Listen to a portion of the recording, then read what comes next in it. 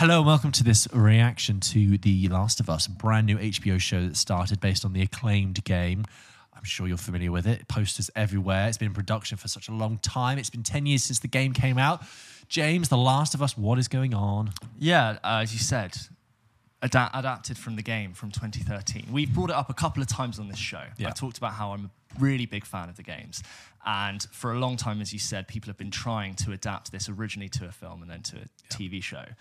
And at first, the sentiment from a lot of people was, please don't do this. We don't need it. The game is good enough on itself. There's nothing really to gain from making this more cinematic because the game is so successful as a storytelling tool in its own right. And then all of a sudden, we hear HBO picking it up.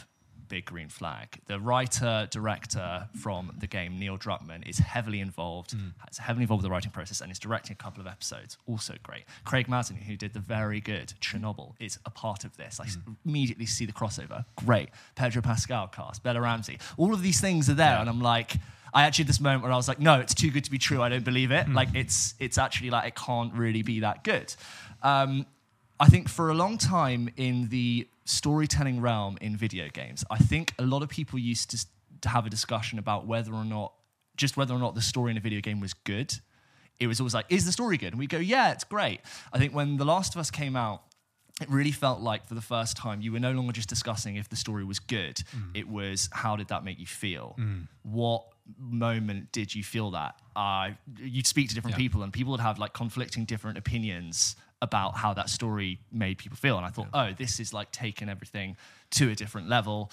You know, you had part 2 come out in 2020, and that was also very great. And I think a lot of people, as I said, really didn't want this to happen. It was originally going to be a film, and people said, you can't tell this really long story that's going to be watered down into a 92-minute, 2-hour experience. Typically, the video game curse is kind of yet to have been broken in film, except maybe for Sonic, which I haven't seen, but I know people are saying they like it, but that's not really where I kind of want the video game storytelling space to be. Yeah, and also like that's adapting a very different, earlier type of video game. Yes. Yeah, anyway. So in comes The Last of Us. And The Last of Us is set in 20 years after the fall of humanity, essentially. We're in a post-apocalypse. We can call them zombies. They're not called zombies. They're called the infected. But the story is that there's this infection, which is actually a real infection called cordyceps, which happens in ants, which is a fungal infection that takes over the brain and causes whoever's infected to completely lose their minds and go crazy, and you can be infected by biting other people.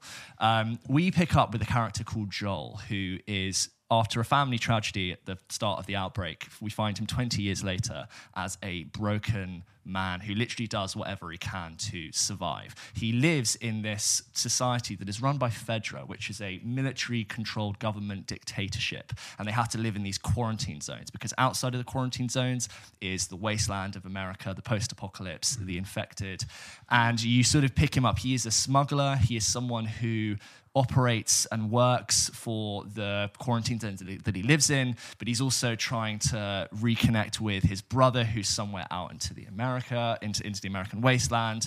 And in comes this character called Ellie, who's been basically put aside by a militia group called the Fireflies. And the Fireflies are sort of acting as a combatant to Fedra.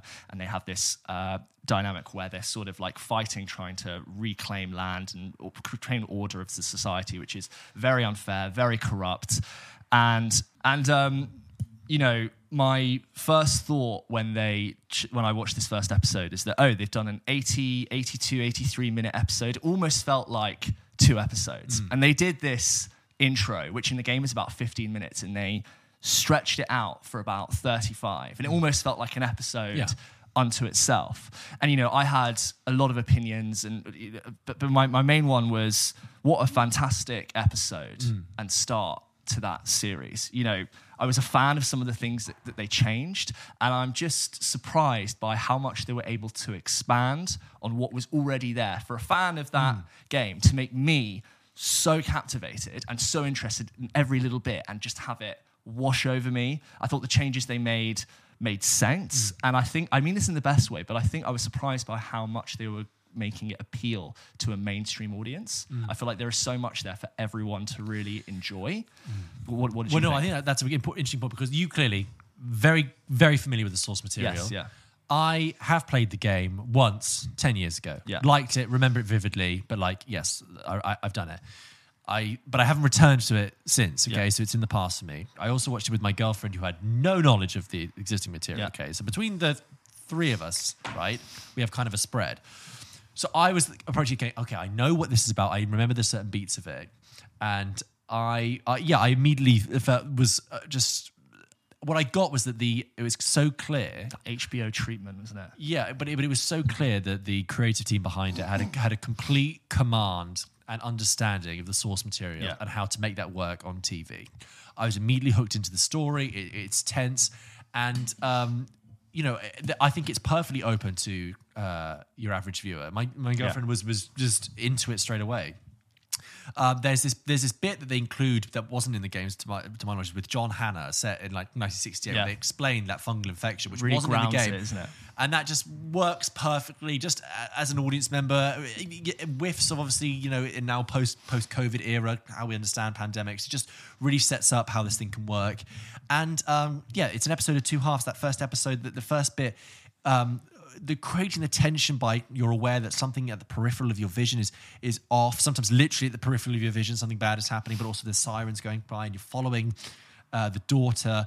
And then, then the cinematic execution of the outbreak, which a lot of that is almost like scene, like frame by frame. There are some frames which are direct lifts from the place, the original game. Was absolutely fine, and I love that outbreak scene. The house on fire, the planes, the people running out of the bars. It's brilliant, and it's really hair-raising, tense stuff. And with the second half, I think the way that they create the world is just so vivid, and I'm in there straight away. And I really didn't feel like I'm watching a video game adaptation. I really felt properly into it. I mean, obviously we love Pedro Pascal. I think that choosing the team behind Chernobyl is really smart because Chernobyl obviously was a series that understood a cataclysmic event, the build-up to it, the immediate fallout, no pun intended, around it, and the long-lasting effects. And I'm watching The Last of Us. I was like, oh yeah, it's the same thing. It's a cataclysmic world event that has long-lasting effects that affect you emotionally. It also understands that the thing that elevated the original game was its emotional storytelling, and that's front and center. It's got created a clear path for the story to thrive, and it's immediately anchored you within this completely new. It's also worth mentioning, landscape. I think it's really tricky to essentially come out with a zombie TV show in 2023. After, in 2013 when that game came out, the zombie genre was much more prolific and hot. And, it would be very easy for us to feel like this whole especially after our own pandemic, like this outbreak. And, it's got its own twist on fungal zombies. I could easily feel like quite tired and I could switch off to it. But I really felt like if you had not told me that The Last of Us show existed and you showed it to me, I would immediately know that's The Last of Us. It felt really distinct and individual. And, it doesn't feel like the Walking Dead. And just like the fact that it was so rewarding to me, giving me so much to digest on, little comments in the game that were said as dialogue while you're walking and exploring are like properly explored in scenes. And I'm so glad that they've like unpacked like how Ellie came into contact with Marlene and how those two, the way that those two intersect is so well realized in this game. And I'm like, coming out of the way this episode ends, which I thought was so good with the sound of the clickers and then walking off into the wasteland, essentially. I can't wait to see them pick up on the rest of the beats of this series, like Billstown, Left Behind, like the hospital, the whole David Winter sequence. I don't remember any of that. Oh, sorry. Well, it's not spoiling for you. It's just like I cannot wait to see what they're doing with it. Pedro Pascal immediately just falls into the character of Joel. He does so many different things in that episode, like from the opening where he's completely different person to who he is now and what he has to do to survive. And there's this great moment when they're agreeing to take Ellie as cargo, and there's this comment where like, I know what you guys are capable of. And Ellie's like, what are they capable of? And you sort of learn like the things they're going to have to do to survive. And there's loads of stuff I hope they unpack about what Joel did in the 20 years between the outbreak and where he is now.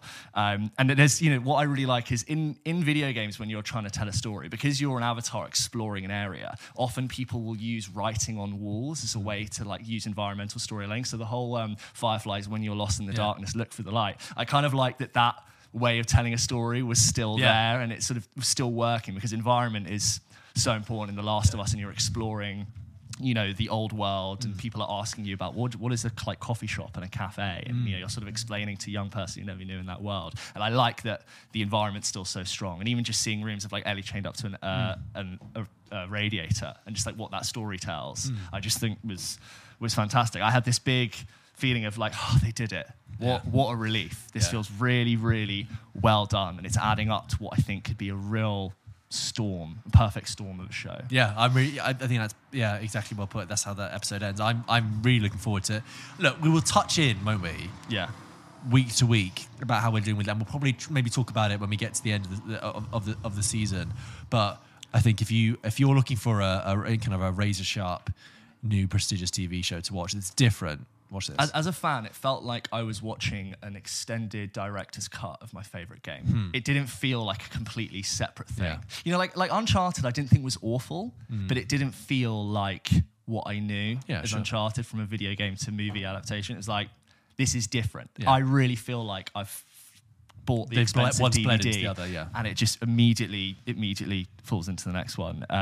Another thing I really liked, that just like being able to tell the story in new ways, because the game is much more from Joel's perspective. You see and experience things from Joel. That changes a little bit, but I love that we got more of Ellie, and to see her as this like feral, potty-mouthed girl in this crazy world, and the way in which it, the whole thing with the 60s, the 70s, and the 80s at the end, which you can see for yourself and discover, and the way in which they go off into the end, and the sound design of that whole thing building, and you're just like, yes, like start the story, let's go. It's just really, I cannot wait to see more.